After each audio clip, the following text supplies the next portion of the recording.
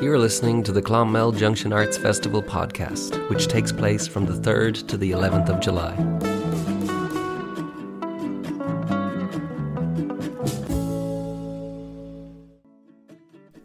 Hello, my name is Fergal O'Keefe and you're very welcome to the podcast. This week we're going to be talking to Festival Director Cliona Maher about parts of the programme that we haven't mentioned over the last few weeks that are coming up. It's the week this week of the festival starting this Saturday. So today we're going to hear from Louise Nealon, who I'm actually going to be doing a live podcast next Tuesday, the 6th at 1 o'clock. We're also going to hear from Eileen Atchison. She's the curator of the Spoken Word event. We're also going to hear from Jack Reardon about the Collins Hall play that's going to be on. And finally, we're going to hear from Michael Kennedy, whose book launch is this Sunday in the Dome at 11:30 a.m. And his book is called Tittle Tattle, and it's worth staying on to listen to him today because he's got some great stories about his career in the theatre business. And finally, before we talk to Cliona, just a reminder that the festival starts this Saturday, the 3rd, until the following Sunday, the 11th of July, and all the programme is on junctionfestival.com. Cliona, you're very welcome to the podcast. We're 1 week away from, well, less than a week away from the festival. It's actually this Saturday. Yeah. So very exciting, I have to say. So it's this week that we have the festival. So first, I think we're recording this Tuesday, and it was on the news about numbers and things like that. So we might ask you about that, about live audiences and the Dome. Yeah, so I suppose we weren't surprised, but we did finally get the kind of the news that organised indoor events can't go ahead. So what we're doing in the Dome can be live streamed. Online audiences can watch it. We'll have the performers here in Clonmel, but we won't be able to welcome audiences into the Dome. So that'll be next year, Fergal. But I think what's really important is that you designed the program for this. So everything on the program, junctionfestival.com, is happening. Absolutely. So we designed it with the idea that we didn't want to have to cancel anybody. It's really difficult for an artist to get a cancellation, and some people have just had everything falling off their diary all year. So we said, look, we need to be able to say to people in January, you have a gig on the 7th of July. So we have moved things around a little bit, and there are certain things that we had always planned as online events, because I think there are certain things that are just easier to organise. So say, for example, we're starting the festival with our theatre symposium, Performing Irish, and, everybody's just going to phone in their performance.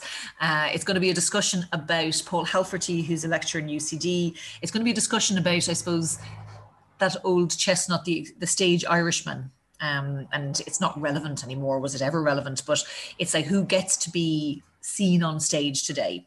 So there's some really, Jim Culleton from Fishamble, the artistic director of Fishamble, is going to participate.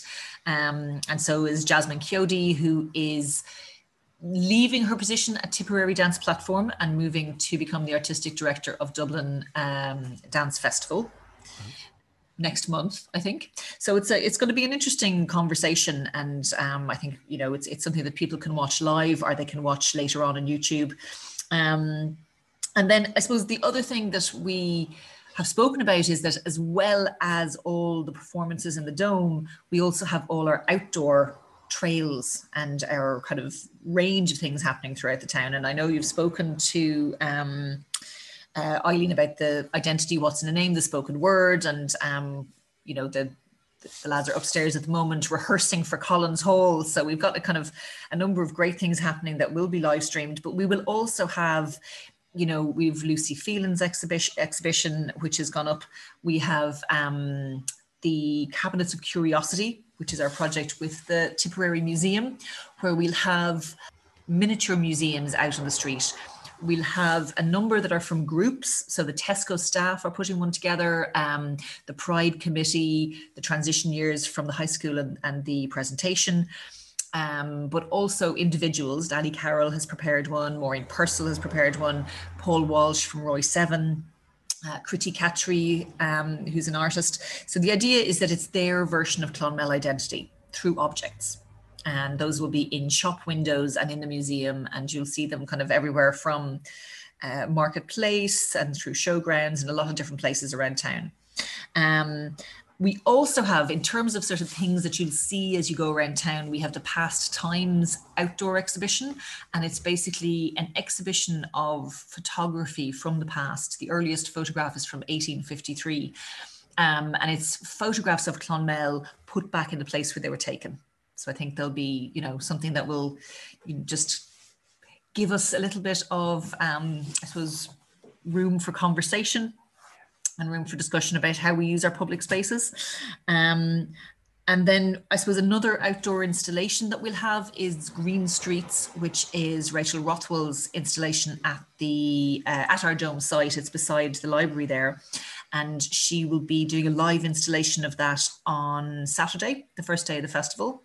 And then she'll be doing some workshops on the Sunday. There's a family workshop in the morning on Sunday, and then sort of a workshop with adults in the afternoon. All of that will be outdoors. And that's a project that's basically looking at kind of the origins of Clúin Mala and our name. And it's a project where she is, I suppose, creating a wildflower trail through these little sculptural pieces. So those are all things that, no matter what is going on, we still have lots of things that we can do in town, lots of things to look at, lots of things to talk about. And of course, then you can sit back and watch any of the performances on your phone or your PC or, however you do your online events.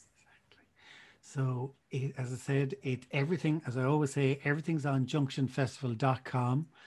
Everything's on the website. And I'm looking forward. I mean, this day week, I'm looking forward to your podcast with Louise Nealon. Exactly. And again, it's, we're in R&D mode at the moment, aren't we? You've done so many podcasts, but doing a live broadcast, a live recording of one is a kind of a new one for you. And also on Sunday, we have the book launch for Tittle Tattle. I have Michael Kennedy. Indeed. And it's I suppose we're trying to do a number of gentle events outdoors. And Michael has written this really lovely, funny book that brings you back to British theatre in the 50s and 60s. And it's just a great read. So we're launching that at the Dome on Sunday morning, and we'll have it'll be on sale there at our kind of information stand. All the way through the festival, I think from 3 to 5 every day. So that'll be something if you like theatre. He's got some amazing stories. Exactly. Well, the best of luck. So it starts, as I said, this Saturday till the following Sunday. So we look forward to all that. Absolutely. It'll go by in a flash, I'm sure. But exactly. Looking forward to getting things started. Now you're going to hear from Louise Nealon, whose debut novel Snowflake came out in May and went straight to #1 in the bestseller charts.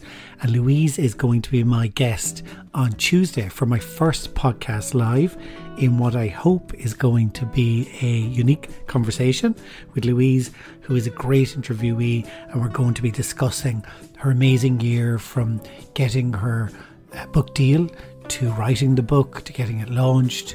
Louise has been called a voice of her generation, and she's got a lot of great things to say about mental health, about the writing process. So we really look forward to that. And here's a little clip now to give you a flavour of Louise.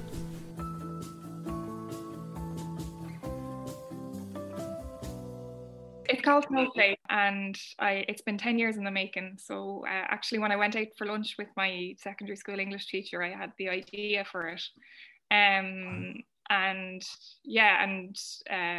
That's an idea that stayed with me over 10 years. And the characters changed and the setting changed. It was originally set in America because I wanted to write a big story. So all the big stories were set in America. And now I imagine the characters actually live down the road from me in a kind of parallel universe. So all of the landscape is the same. It's just peopled by different characters to the people in my life. It's about a girl, very much mined from my own experiences. It's about a girl who grows up on a dairy farm and goes to college in Dublin. But where she differs from me is that she has kind kind of an odd family. Her mom suffers with mental health conditions, bipolar, manic depression, and she believes that she's able to dream other people's dreams. And she kind of doesn't really engage with reality, and she's locked up in her bedroom. And Debbie gets on really well with her uncle, who lives in a caravan out the back of their house. And he's a gas character, and everyone loves him. And he's kind of trying to help Debbie to navigate life. So he thinks that going to university, she kind of break free of her mother's kind of where her mother is. And is it surreal then when you get a book deal and Element Pictures option it? And Virgo, I'm still trying to process it, to be honest. It's great, but like in the time that like I got the book deal, coronavirus was just kicking off. So it actually felt the world feels surreal as it is now. And it's kind of like, here's everything you ever wanted, but don't go outside or yeah. only stay within 5K. So I'm still not sure if it's real. I don't know if you're real, if this is just all happening inside my head. But yeah, it's really overwhelming but wonderful, and I'm trying to be more excited than nervous or fearful. Oh yeah. And even now I still struggle with the idea that I make my living from writing, because in many ways I don't feel good enough. And if you do actually just sit down and write and see writing as a verb and not as like a job or some big thing, if you write anything at all, you're a writer. And like in the same way that if you run, you're a runner, you know? And if I found that if I stripped back the idea that it wasn't something to approach with some kind of expectation, it was just an activity that I did that I enjoyed, and not to beat myself up about how many words I was writing or what I was writing or if it was any good, to just do it and enjoy it and try to enjoy it at least. And I really get a lot out of it. Yeah, I loved it. And your book has been Element Pictures have taken it on. And Sally Rooney, I think, is a big influence, isn't she, over the last years, encouraging people to... I think I owe an awful lot to Sally. I was actually, I don't know her personally, but she was a year ahead of me in college. And I think she's done so much for young Irish female authors without even meaning to. She's like, the very fact that she was like on Barack Obama's reading list, like to be on an American president, respected American president reading list as a young female author is incredible. And we've worked a long time for it to level the playing field. And yeah, it's so good to see, especially with all of our history as Irish women being oppressed, and the mother and baby homes news that's going on. Like, Irish women have been silenced for so many years, and it was only a matter of time that we'd find our voice. And I really think there is a cacophony of Irish female voices out there, and it's a reaction to having stuff to say. And Sally Rooney is definitely at the forefront of that. Yeah. Maybe even on the other side of the coin, you kind of go, there were probably always there voices that never got the chance. Yeah. And when you look back on it, like, well, I'm a huge fan of Edna O'Brien. She's one of my major writers growing up. She was just a powerhouse. And she was treated quite badly by the Irish press, when her books got banned and burned, and the priests, yeah. and then there's Nuala O'Phelan, and there's a resurgence of her with the exhibition in the Museum of Literature. I think June Caldwell set that up, and it's great seeing that.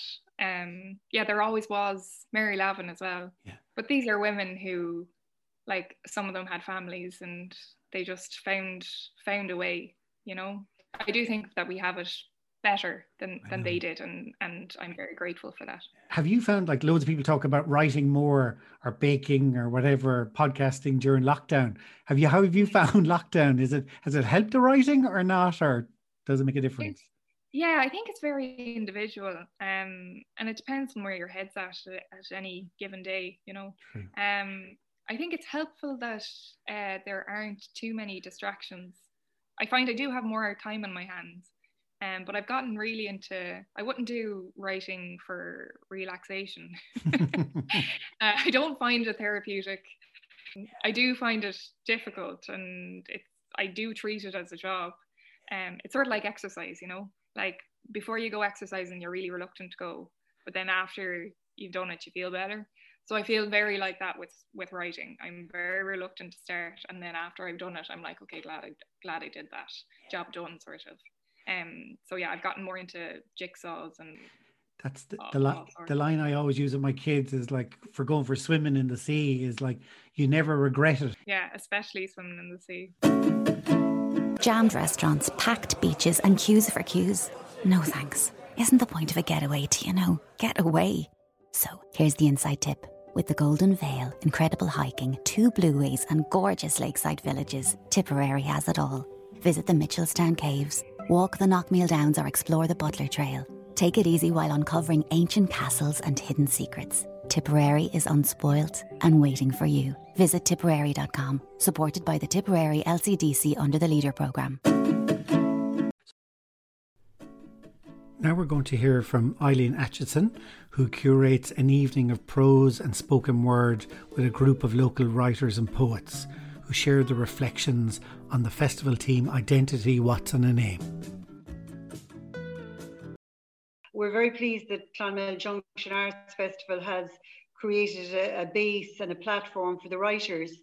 It had been perhaps missing, so we're feeling very welcomed by Cliona and the team. And the purpose, I suppose, we're a loosely formed group. We know each other through various writing events, and everybody is sincerely working. And then I suppose it's to get your work out there. There's various ways, but I think the most organic way we feel is to be actually in our home area and to have our own people welcome us. And it's been very lovely feeling for the last 3 years.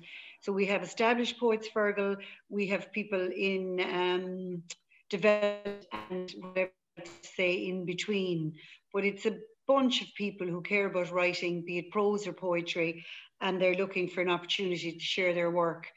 The feedback we've been getting from people is that the variety that we have on offer, there's unique writing styles, and the fact that each person writes to the theme of the festival. So it was a sense of place one year, it's identity, what's in a name this year. And if people would like to know a little bit more about the background from Cliona's point of view on that, it's very well covered in the Junction Festival, and all the data. Yeah. But for us, what we were asked was to consider identity, what's in a name. And we were allowed to take that as loosely as we wish. It can be local or national, it can be personal or collective. And I don't want to say too much in advance, but I have work in from 18 writers. Mm-hmm. And we also then have the privilege of the Wood of O, and they have 3 to 4 original songs, and they've chosen from their repertoire songs that relate to identity. So that's an extra blend. They've actually given us their time, their second year in a row, and we're very happy to have them. It's a nice blend between spoken word, the poetry and prose, and music. So Breege Phelan and Will McClellan will balance that during the live stream on Sunday, the 11th of July, which will be from the Geodome at 1:00. Which is brilliant. Yeah. It'll be exciting now. And it's between the library and the museum and the swimming pool and the band hall and the council offices. So, you know, for us, it's a new venture. We've been happily homed in the South Tip Arts Centre up to this, but obviously COVID, they had to, you know, work around restrictions. So this Geodome, I think, has been a brilliant idea. And the main thing is it's live streamed. 6,000 views of our offering last year, which was on the Boatman's Nature. And now we were chuffed about that. It went far and wide, local, national and international. And the feedback from people was it brought the nature of Clonmel to them. They reminisced, they remembered places. Some people went out and went to visit those places. So this year we're hoping again it'll go far and wide. And isn't it a really good theme? Who are we? There will of course be a little bit of a flavour of COVID because that's appropriate.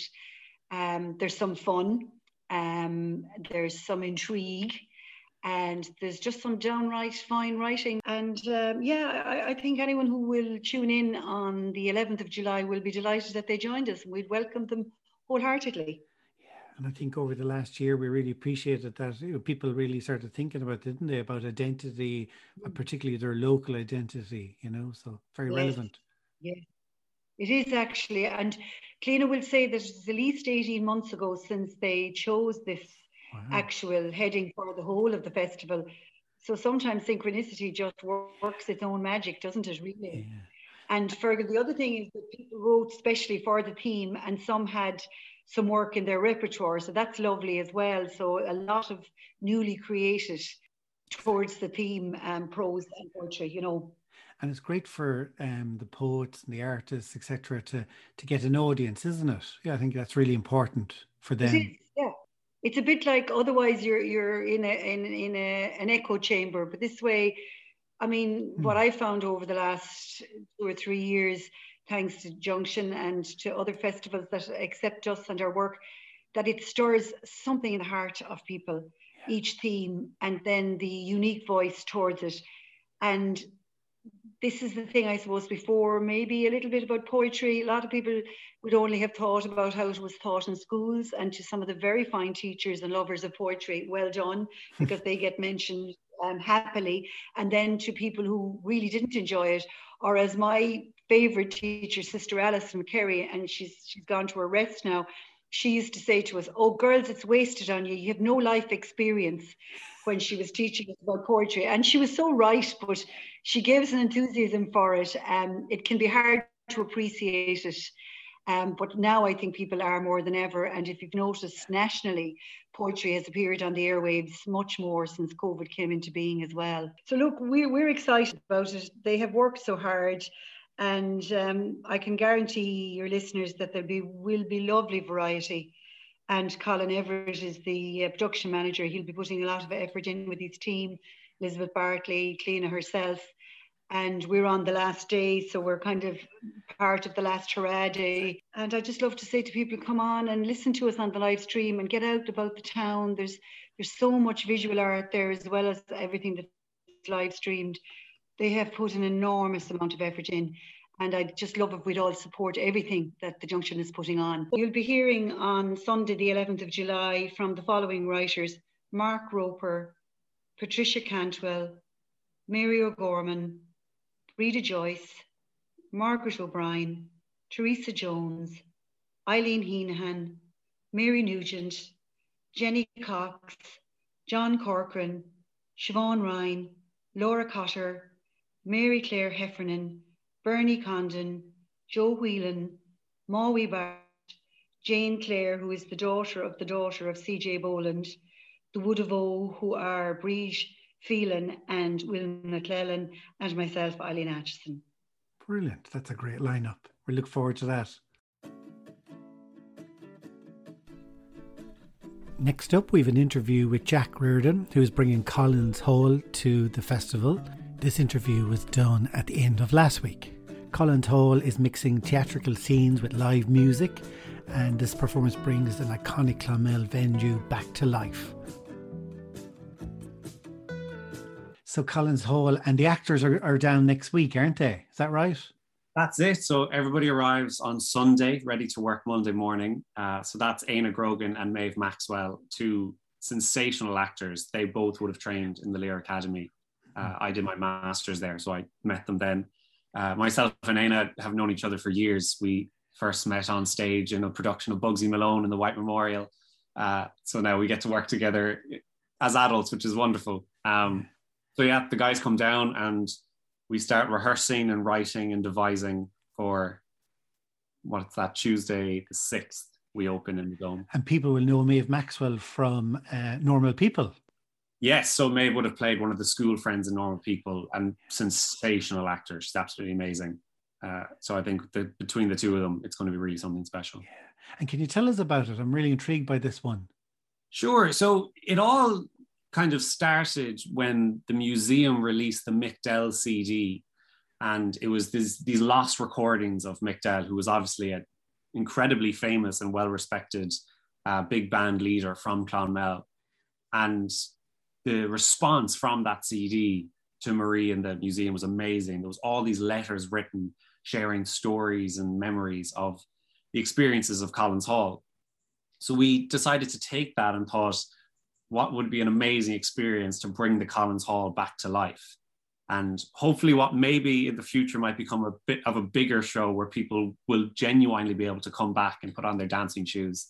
This year is a bit of a work in progress, seeing what happens and what we can do to bring some of those stories back to life with some music as well. So James O'Donovan is going to be leading a quintet of musicians to bring some of that Mick Dell inspired music back to life as well. Brilliant. And he's so connected with Clonmel as well, isn't he? That's it. Yeah, James would be obviously in Pearly Whites and would have been in Banna. So he's got his finger on the pulse of Clonmel. And finally, we have an interview now with Michael Kennedy, who will be launching his brand new book, Tittle Tattle, this Sunday, 11:30 a.m. in the Dome. Michael, as you'll see now, is a natural storyteller whose fascinating life extends from a childhood in an industrial school in Clonmel to working backstage at some of the finest theatres and opera houses in the world. The books have just arrived. I'm going out to get one and I'll show it to you. Is that a beautiful moment when the book arrives in the post? Well, the stories have been with me for years, and the fact of the matter, it was supposed to be the first book, but my sister passed away and I decided to make 990 the first, so that you can get the contrast from, the upbringing in Ferryhouse in Clonmel, and then ending up on the great stages of Europe in opera houses. You would never credit it would happen, but it did. And, I'm very fortunate to have been associated with so many people.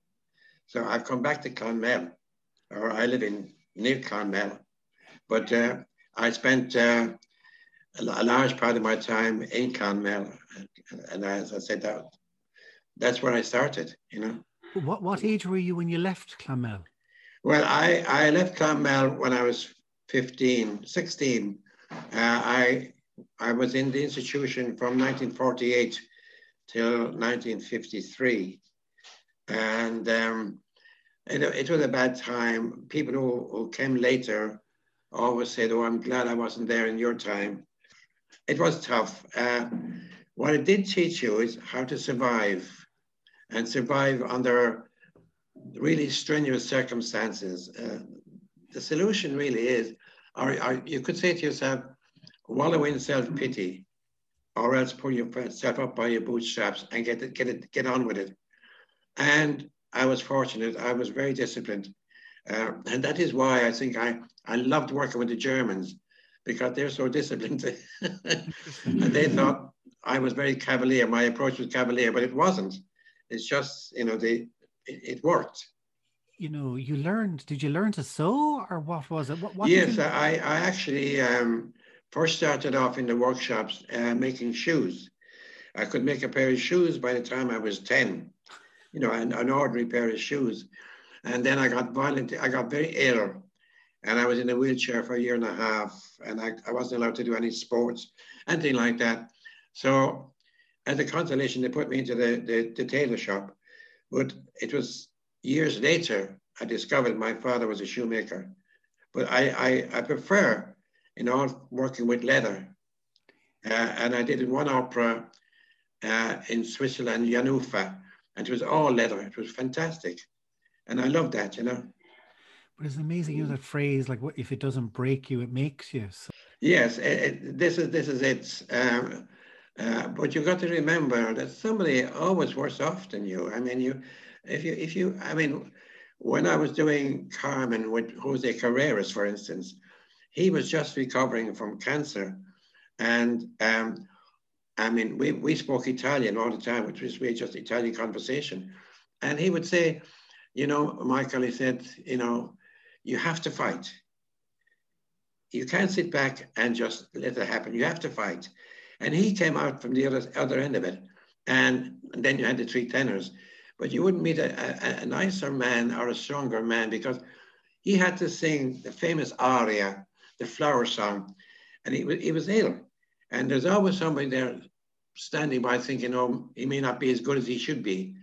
But they don't understand what he goes through. So you have to fight. And fighting is not mean fisticuffs, it means determination and willpower. And I was very determined, you know, so, and it served me through, but, you know, it wasn't all roses, you know, I mean, it was hard life, but it worked, you know. So this week your book is going to be launched on Sunday at 11:30 in the Dome. Tittle Tattle is the name. Yes, it's Tittle Tattle. It was actually supposed to be two books. One was called Skullduggery. It's actually a tribute to people backstage who never get any recognition whatsoever. And there is drama backstage, there's comedy backstage. And if you have a very good technical crew, it pays to have them on your side, because they can do some terrible things. For the simple fact, just read Skullduggery, but it decided then to make it into one book. So just to let people know a little bit about yourself. So as we said, you started off in Clonmel, you went to London, I think it is, and you got into the theatre business, I suppose. Yeah, I didn't go to London. I went to a city called Bristol. Oh yeah, Bristol. Because my brother was there. I hadn't seen my brother till I was 17. Didn't even know I had one.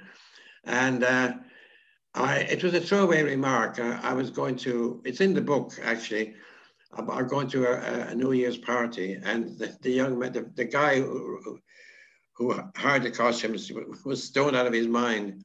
And it's just a throwaway remark. And he said, nobody can make these costumes anymore. The country's gone to the dogs. I said, look, why don't you go up to this guy? They'll do it for you. I forgot all about it. And then 3 weeks later, when I worked, they called me down and said, you know, there's two guys here from the theatre, and you make costumes. And of course I didn't.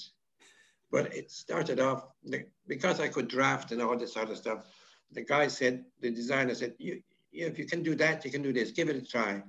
And my first play was the Hobson's Choice. And I'd never been inside a theatre before, and I was really, really green, as you could say. And then, where was that? Where was that? That was the Bristol Old Vic Little Theatre. They had two big theatres or two theatres in Bristol, the Bristol Theatre Royal, the Bristol Old Vic Theatre Royal. But they had a smaller theatre called the Little Theatre, and they put on good plays there.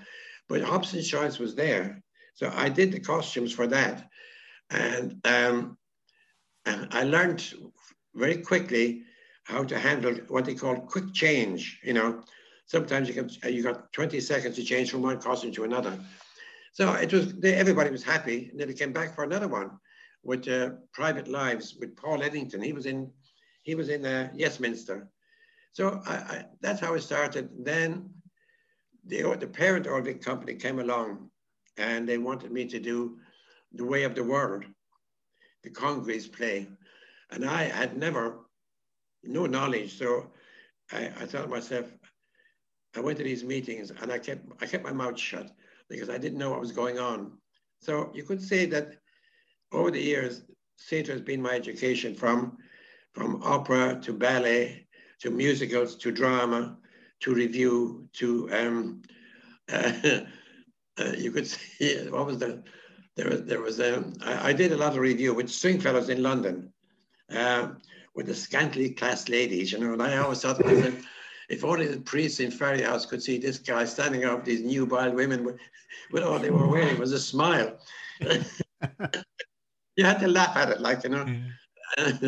But I mean, it was wonderful. I didn't like review because to me, something was missing. You know, I mean, you're going from opera to ballet to drama, every period you could imagine, from Doctor Who up to doing something like, you know, Dolly mixtures, and you know, it's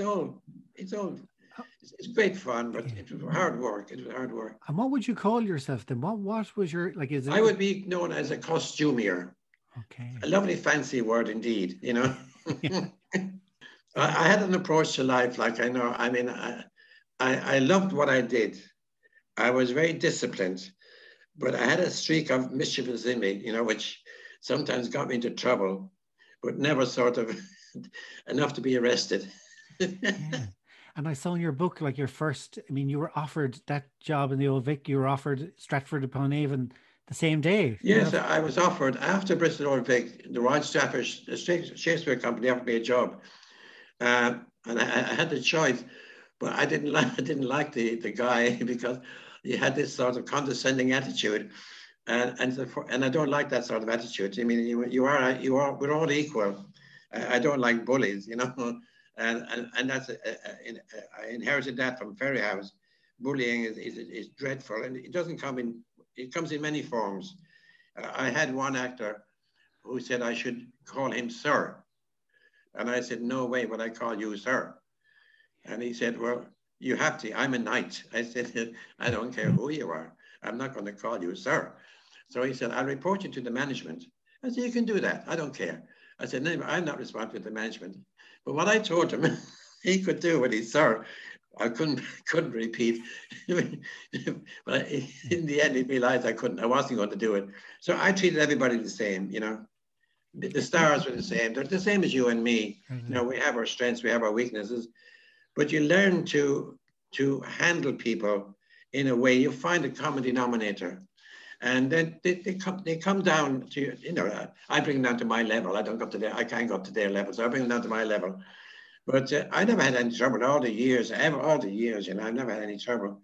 And wherever I went, it must have been okay because they kept coming back and requesting my work, and I was headhunted everywhere.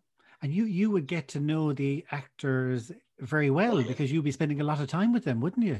Oh, yes. I mean, yeah. I think I've done nearly I did thousands of actors. They've gone through my hands, from Sir John Mills, Michael Redgrave, oh, you name them. I've got through the whole lot. Comedians, you know, straight actors. I mean, there was thousands. I lost track of them. I see some of them on television now, and I think, oh, I know that face. And I know the story behind it. There's one fella was on the other day, and he was in a Marple thing, Miss Marple. And I remember he was going for an interview, and he wanted me to sort of repair his trousers. I did, but I wouldn't give him the trousers back because he owed me money. And he stood there in his underpants, and he had to get an interview. I thought, hang on a minute, you owe me money. Whenever I see him, I think of the little story. I wouldn't give him his trousers back. So he had to cough up. Do you have I mean, you, as you said, you've worked with so many famous actors. Do you have any preferences? Like, I know you were with Peter O'Toole. Well, I have an actor that of all the actresses I liked, I thought the best actress I've ever seen was Sorcha Cusack. Wow. Sorcha Cusack has inherited her father's technique of the long pause. The long pause, all the Cusack girls do it. And the long pause is a wonderful technique of whereby you have to look at them and wait for the punchline. And O'Toole's daughter rang him up one day and said, I'm acting with Cusack. He said, how do I handle the long pause? He said, well, have a longer pause. Excellent. But, you know, she was great. She did a play up in Birmingham, some Steinbeck play. It was absolutely mesmerizing. Brenda Fricker is another. But of all the men, I mean, O'Toole was a genius, and Peter Ostap. But the guy I really like, you probably never heard of him, a guy called Strother Martin. Strother Martin is an American actor who plays a bum, a wino, everything. but he's such great fun. I did my research into him, and I discovered he missed the Olympics by 200th of a second in diving. But and I saw him in a movie. I didn't know who he was. I saw this guy diving in a movie, and I thought, geez, that guy is a real professional. So I did my research into him. I love his acting. He's a real little fellow. He's always in the, he's always a bum or something going wrong. But he just makes me laugh. And so we open on Sunday, book signing on Sunday, Monday, and Tuesday from 11:30 to 3 o'clock. But you should really read 990 before you read this. So you get the benefit of Tittle Tattle. Tittle Tattle is this. Do you have a preference between, like say opera or plays or movies or Well, TV? I am a great fanatic for Beethoven. I love Beethoven. I did a play called Beethoven's Tent with Peter Ustinov. And I've never laughed so much in all my life. And there's 2 stories about him in the book, but I won't tell you the stories. You have to read it. But they're both comical. But he was a genius. I think he acted Lawrence of Liberty off the stage, off the screen in Spartacus when he was haggling for the slaves. He was an absolute genius. But Beethoven is my man. I like opera, but for me, Beethoven, that sort of stuff. It's I like classical music. I like all music, jazz and everything. But even country western, if you listen to the lyrics of some of the stories, it's poetry. I like certain plays, but opera, I think, was the case. I didn't do much ballet. I didn't want to do ballet so much. I did a ballet for New York as well. I did operas for Russia, all over the place, So I never went to Russia. I wouldn't go because of the communist regime. But I sent them off, but most of the opera houses in Europe are run by the Germans, and I get on very well with them because I like the way they work, and I have a very short time frame to work. I fly in, airport, opera house, hotel, opera house, and back to the airport. So you have to condense your work into a short space of time using the facilities that they've got. So what you bring with you is your skill, and you find that if you have that skill and you have the honesty of the skill, you'll always be able to do something, So it's wonderful, Exactly. So that is brilliant. So it's Sunday at 11:30 a.m. in the Dome. Is Tittle Tattle's the name of the book, and that'll be the launch. Thank you so much, Michael. And then it's on the Tuesday and the Monday and Tuesday as well. Yeah. Exactly. So that's it for this week. And just to remind you that the festival starts this Saturday from the 3rd until Sunday week, the 11th. And the whole programme is on junctionfestival.com, and you can find everything there, book tickets for online, etc. there. And also to remember, another episode next Thursday. So we look forward to talking to you then.